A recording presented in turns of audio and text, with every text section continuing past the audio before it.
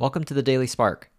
This is William Liao, where I share one idea every day on how to do our best work, create a thriving culture, and live a meaningful life.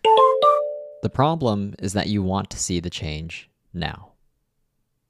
That's the sage advice that a director gave our team when we expressed frustration over seeing just a few people adopt a solution that we had just launched.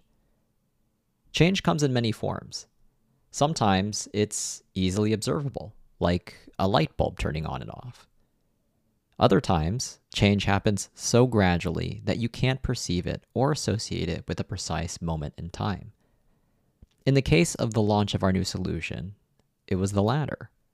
We wanted in days what realistically needed months of training in change management.